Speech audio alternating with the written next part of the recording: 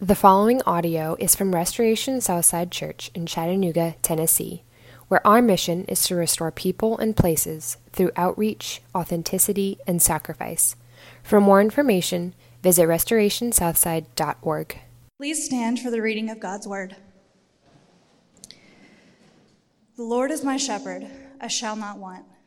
He makes me lie down in green pastures. He leads me beside still waters. He restores my soul. He leads me in paths of righteousness for his name's sake. Even though I walk through the valley of the shadow of death, I will fear no evil, for you are with me. Your rod and your staff, they comfort me. You prepare a table before me in the presence of my enemies. You anoint my head with oil, my cup overflows. Surely goodness and mercy shall follow me all the days of my life, and I will dwell in the house of the Lord forever. You may be seated. If you're in kindergarten through 5th grade and you'd like to go to children's church, please join our volunteers over by the Kids Zone sign in the back corner.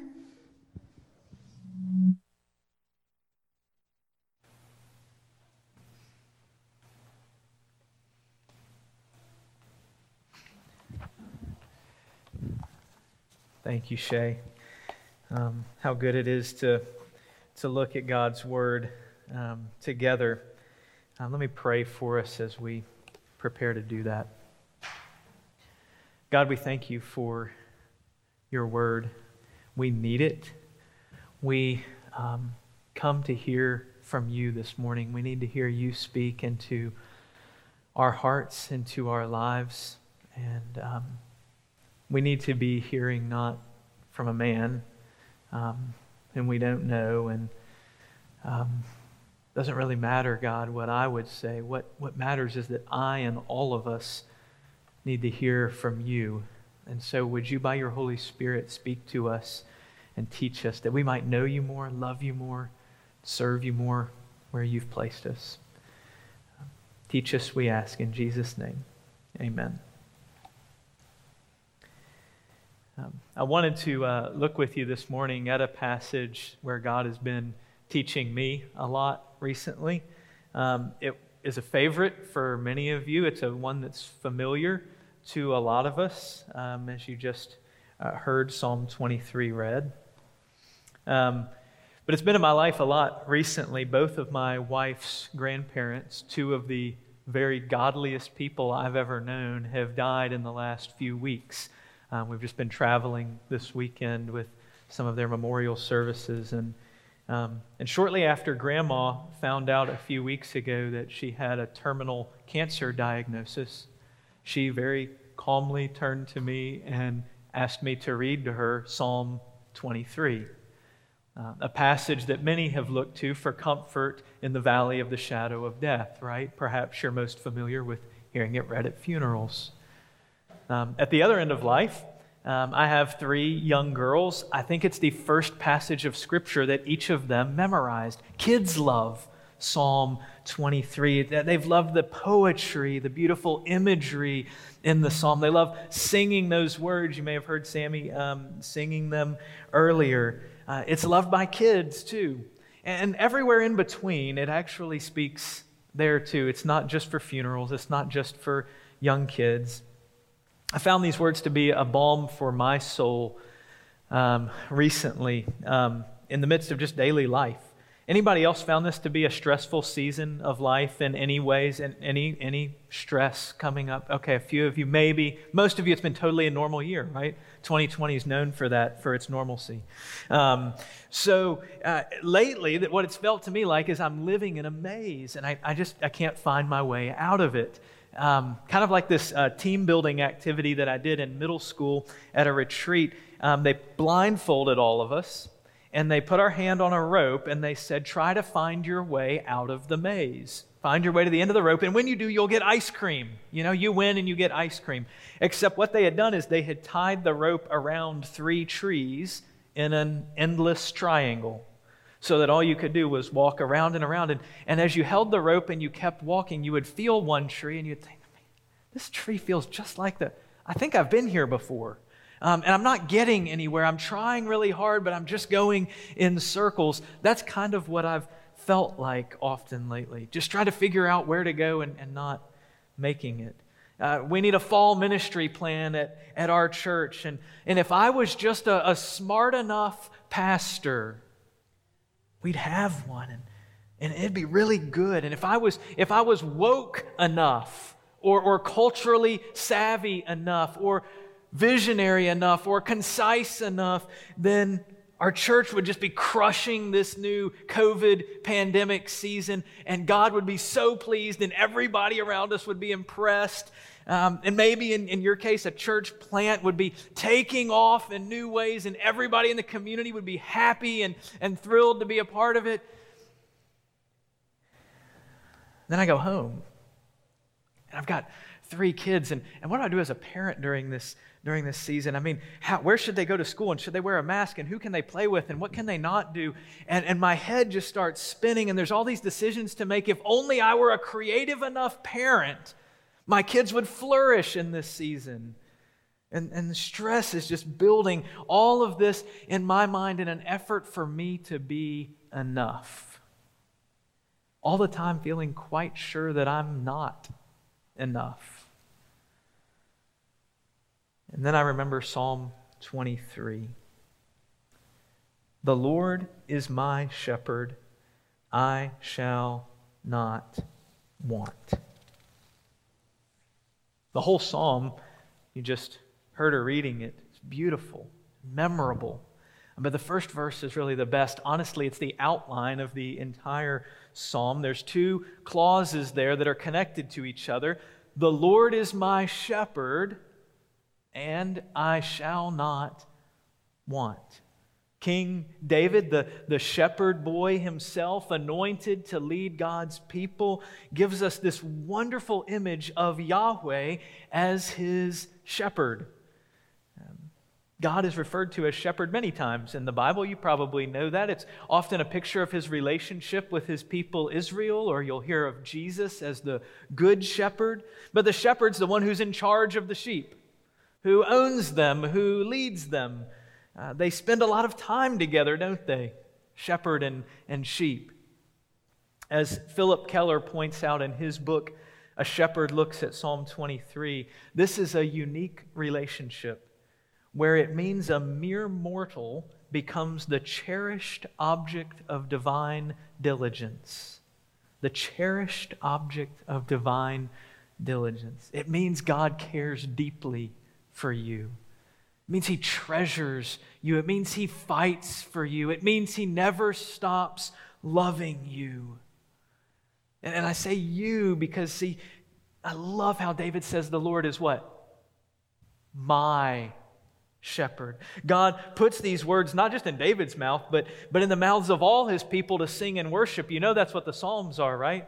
The hymn book for God's people. So as they get together and they turn to number 23, we sing, the Lord is my shepherd. Not merely a shepherd, not merely the best shepherd, but wonderfully my shepherd. And what He's wanting us to internalize, to take into our hearts, is how life-changing that is. Yahweh is my shepherd. The Lord, the same Lord of Abraham and Isaac and Jacob, of Moses and David and Esther and Daniel and Ruth and John the Baptist and Paul and Augustine and Luther and Calvin and Corrie ten Boom and Billy Graham and my grandma and Pop and your beloved relatives who have gone to be with Jesus. That same Lord is your shepherd. The one who has been so faithful to them through all of those years, and you've watched Him care for them. He's your shepherd. So the result of that, of having God as your shepherd, is you shall not want. God's been at this shepherding thing for a long time, hasn't He? He's been faithfully shepherding through millennia. He's been through pandemics. He's been through life and death. And He is still my shepherd. I shall not want. What does that mean to say, I shall not want. It confused my kids that may be confusing to you. Does that mean that I will never want another cookie or car or hug? No, that's not what it means. You can still ask for a cookie this afternoon. It means that I will have whatever I need because God knows what I need and is caring for me, even when things are hard, as we'll see. It means I won't suffer any lack. I won't be inadequately cared for, and therefore I can find contentment as long as the Lord is my shepherd. As Keller says it, utterly contented in the Good Shepherd's care and consequently not craving or desiring anything more. Great preacher Charles Spurgeon calls reveling in God as my shepherd the palace of content. I shall not want. Theodosia Howard, an Irish woman who followed the Good Shepherd for her 36 years of life in the 1800s, wrote of that little statement, I shall not want. There is a peace and fullness of expression in this little sentence known only to the sheep. The remainder of the psalm is a drawing out of this. In the unfolding, we find repose, refreshment, restoring mercies, guidance, peace in death, triumph, an overflowing of blessings, future confidence, eternal security in life or death. How can we want when united to Him? How can we want when united to Him? It's a good question I want us to come back to in a few minutes. But first, let's look through the rest of the psalm briefly as some of the ways God cares for us as our shepherd. I'm not going to say everything, but what I'd encourage you to do as we walk through it just for a few minutes is to jot down or think of ways that God has cared for you like this. How has He been your shepherd so that you shall not want? Verse 2, He makes me lie down in green pastures. He leads me beside still waters. Lush, filling green grass to nourish, still water slow enough to drink, and be at peace while you do. That's something I learned recently from Philip Keller. I mentioned his book, A Shepherd Looks at Psalm 23. He was a shepherd for several years and writes about those experiences. He says sheep don't lie down very often. In fact, in order for sheep to lie down, they have to be free from fear, from tensions, from aggravations, and from hunger. I kind of thought that sounds like that's true of me if I'm going to sleep. But it's especially true for sheep. And God, as the shepherd of His people, works to develop land to feed me where I can lie down and rest. Psalm 4, I will lie down and sleep in peace, for You alone, O Lord, make me dwell in safety. Protected from my greatest enemies, because sin and even death can't take me from God and His goodness. Fed by His word and Spirit, I can rest contented, lacking nothing. Verse 3, He restores my soul. He restores my soul. See, there are times of difficulty, aren't there? It's not all just easy going all the time. David knows that very well. The picture when you need a sheep to be restored is of a sheep that's cast down, stuck on its back, unable to free itself. Maybe you've seen a picture of a sheep like that. It's pretty humorous. You'll see the sheep on its back with like all fours in the air, and if it's a video, they're kicking and flailing, and the sheep is just lying there on its back, stuck. They call it cast down. Perhaps like when you're in a season of dryness and you just can't free yourself from it. How foolish, I think, sometimes I must look to God when He comes and sees me just struggling and flailing around and not getting anywhere. So how do you think He feels about you when He comes upon you like that? When God looks down and sees you stuck and flailing all four legs, He doesn't scorn us when we're cast down, does He? He doesn't mock us or abandon us because we got ourselves into this mess, wandering off on our own. Rather, He sympathizes. He stoops down and He raises us up. He restores our souls. Spurgeon again, when the soul grows sorrowful, He revives it. When it is sinful, He sanctifies it. When it is weak, He strengthens it. Time and time again, doesn't He? He leads me in paths of righteousness for His name's sake. I keep having this experience in this season where I kind of figure out what should happen next, and I know what I ought to do or what we as a church ought to do, and every time it happens, I immediately find out that's wrong. No, that's not going to work. We need to do something else. We need to go a different direction. Can we just acknowledge together how much we need a guide? Can we be honest about that? We need someone who knows the terrain that we don't know even when we pretend to know. There's a way that seems right to a man and lots of ways that seem right to sheep that end poorly. But if we remember that we have a shepherd, we follow where He leads us. Because the Lord is your shepherd, someone is in control of this crazy mess we're living in. Someone who knows where it's all headed. In fact, who's writing this glorious story where He's making all things new. This is all somehow going somewhere glorious. And so He's someone you can trust. How else is God our shepherd so that we shall not want? I love verse 4. Even though I walk through the valley of the shadow of death, I will fear no evil, for You are with me. Your rod and Your staff, they comfort me. The rod and the staff have many uses, but they speak to the control and the care of the shepherd. The comfort of the sheep is to look up and see that the shepherd is present with them, to know the rod that protects from predators and rules the flock, the staff that directs them where they should go, often by redirecting them, pulling one back in. Therein is comfort, even in the darkest places, that He will redirect. God's not merely present in every situation, but He's in control of our lives, in every situation, caring for His sheep and for our best.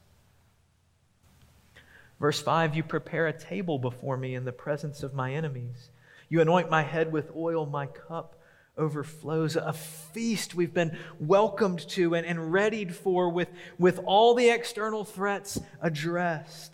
Isn't it amazing how God so lavishly provides beyond what we deserve to remind us of His overflowing delight in us, that He really loves us and likes us if we'll just stop and realize what He's doing in our lives. Verse 6, of course, gloriously takes this beyond this life.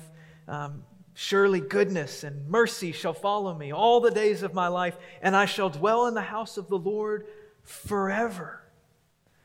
This is speaking to the covenant character of God. It means that He clings to you, that He pursues you, that you can't get away from Him even if you try. Goodness and mercy are there pursuing you. I picture two toddlers. And everywhere mom goes, goodness and mercy are there. She can't get away from them to get a breath and think her own thoughts for 1 second. There's goodness and mercy all the time because they're constantly pursuing her. That's the way God is with His goodness and mercy. The only shepherd who never slumbers nor sleeps as He watches over His people. So even in great distress, even on your deathbed, you lack nothing. There's not one more thing you have to do and maybe things will go well and I'll get in with God. No, you will dwell in His house forever. Yahweh, your shepherd, has a home where you dwell forever so that not even death can separate you from His love. Amen? Not even death. Nothing can separate you from His love. He's got it all covered. The Lord is my shepherd. I shall not want. He is enough. If I'm united to Jesus, made a sheep of God, in His flock, the sheep of His pasture, I am enough. I don't lack anything. I couldn't possibly, because God delights in me as He does in Jesus, right? I'm the cherished object of divine diligence. The Lord is my shepherd. And yet I've already shared with you that I forget that. When we live, I feel like many of us live with this false belief that we're not enough, that we're inadequate, that we don't measure up, that as a result, we'd better control our lives and try to do enough to be enough. I don't know Chattanooga really well. For me, growing up in Memphis, it was always this place you could go do cool things. There's so many neat things around here. It was where the state tournaments for all of our high school sports were. There's a lot of really wonderful and really intelligent and capable people in Chattanooga. I think it's a lot like Huntsville, where I live now, and a culture around you where it is very easy to feel like you'd better perform well if you want to hang out with these people. If you want to be able to keep up, you better work hard, you better achieve, you better perform, and you better be enough. No matter what you do or no matter how old you are, there's a standard. And you feel this extra pressure just in our society to be enough. I told you earlier some of my recent struggles trying to do enough to be enough. Those are my version of things you might feel like needing to have a 4.0 GPA, or wear a size 0, or have enough zeros at the end of your bank account to be enough. We're dealing as a culture with stress and anxiety and anger and more at record levels. This was even before COVID. We were already dealing with these things, all in an effort to do enough to be enough. We literally won't rest until we are smart enough, rich enough, pretty enough, in enough, athletic enough, spiritual enough, involved enough, successful enough, busy enough even. And God would say to us this morning, stop. Rest. I am your shepherd. You lack nothing. But we want to be the shepherds, don't we? We want to be the ones in control. We walk out of our palace of content to make our own way, and we see the results. If the Lord is not your shepherd, you will define your adequacy in terms of performance, says Pastor Anthony Bradley.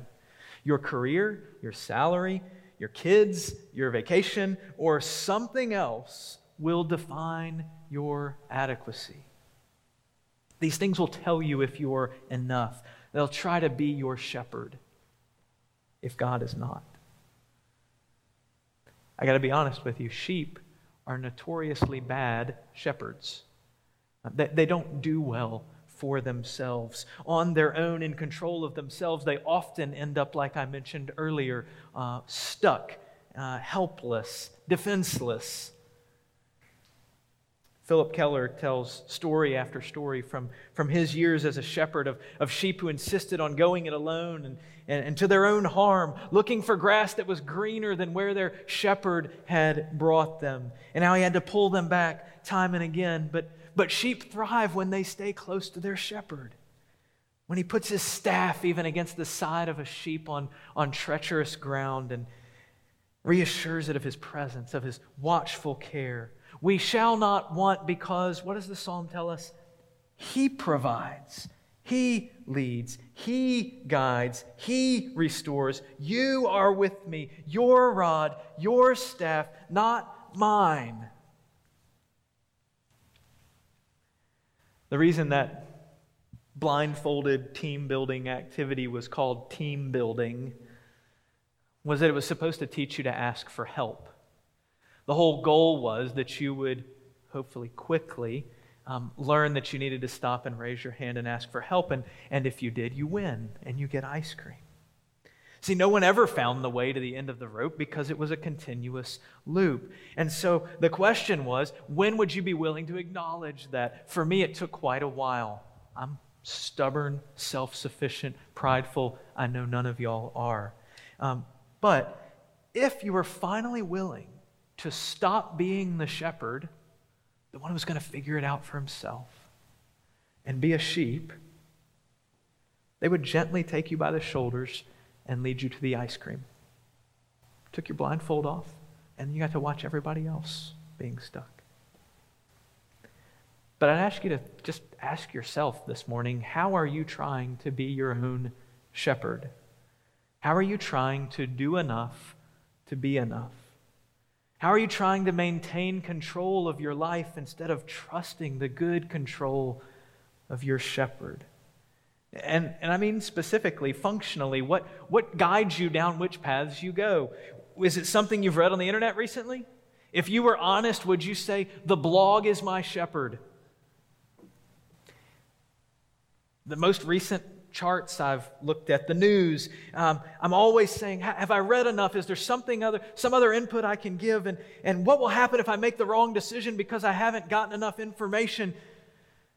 Friend, the Lord is your shepherd. You shall not want. Young people, you can do this over one test. I've done it before many times. I've been there with my own kids recently. You can begin to believe this lie that if I miss this one question on this one test, what's going to happen is my grade in this class is going to drop, thus ruining my GPA. Thus, I will not get into college. Therefore, I will never get the job that I want and will find my life to have been defined as an utter failure. What am I going to do, Dad? A 97? And the stress and the anxiety builds because we're believing this lie that I'm not enough and I won't be enough. Friend, if that's you, the Lord is your shepherd. You shall not want. I think in some ways it's harder than ever before to rest, to trust ourselves to our good shepherd, to believe we're enough just because we are his. You might have one of these. You may have Facebook or Instagram and your friends and your own heart that are telling you, if you just scroll up, and keep scrolling, it says you're not enough. You're missing out. You need something else to be enough. You better figure it out soon. And every time you scroll, there's another message. And God's word says, you lack nothing. I am your shepherd. You lack nothing. I am your shepherd. You lack nothing. Which voice does your heart listen to more? Which voice are you listening to and believing? Martin Luther would say it to us this way: do not follow the world in this matter, nor your own reason, which, because it judges according to outward appearances, becomes a fool and considers the prophet a liar for saying, I shall not want. You, however, cling to God's word and promises. Listen to your shepherd, however and whatever he says to you. Judge according to his voice and not according to what your eyes see and your heart feels. Then you have gained the victory. That's the point of this psalm, to press deeply into our hearts the reality and the result of the Lord being my shepherd. It's a truth that God's people are to rest in, to rejoice over, to sing about. Our good shepherd loves us beyond what we can imagine. He shaped us in our mother's womb. He feeds us and clothes us with exactly what we need. He calls us by name and even does what? He lays down his life for us on the cross so that we will be safe with him forever. And in the meantime, he promises never to leave us, but always to be with us. He's such a good shepherd. May we never want another. I want you to say that verse with me before we finish. The Lord is my shepherd, I shall not want. Sometimes speaking it to ourselves helps us believe it differently. Will you say that with me? The Lord is my shepherd, I shall not want. Maybe one more time. The Lord is my shepherd, I shall not want. Let's pray. God, we can say those words. Would you help us believe them? Would you help them to become not just biblical truisms for us, but things that shape the way we live this week? And the King of love my shepherd is, whose goodness faileth never. I nothing lack if I am his, and he is mine forever. Would you help Restoration Church to believe that? You've put them in a place where that's a glorious message that the culture and the people in their neighborhood and in the city need to hear. They have good news to share, that there's a shepherd that good. There's a community that's longing for a shepherd like that and doesn't even know that that's you, Jesus. And so I pray they'd believe it, that their joy and delight would be in it, and that they would share it because it's such good news. Pray this in Jesus' name. Amen.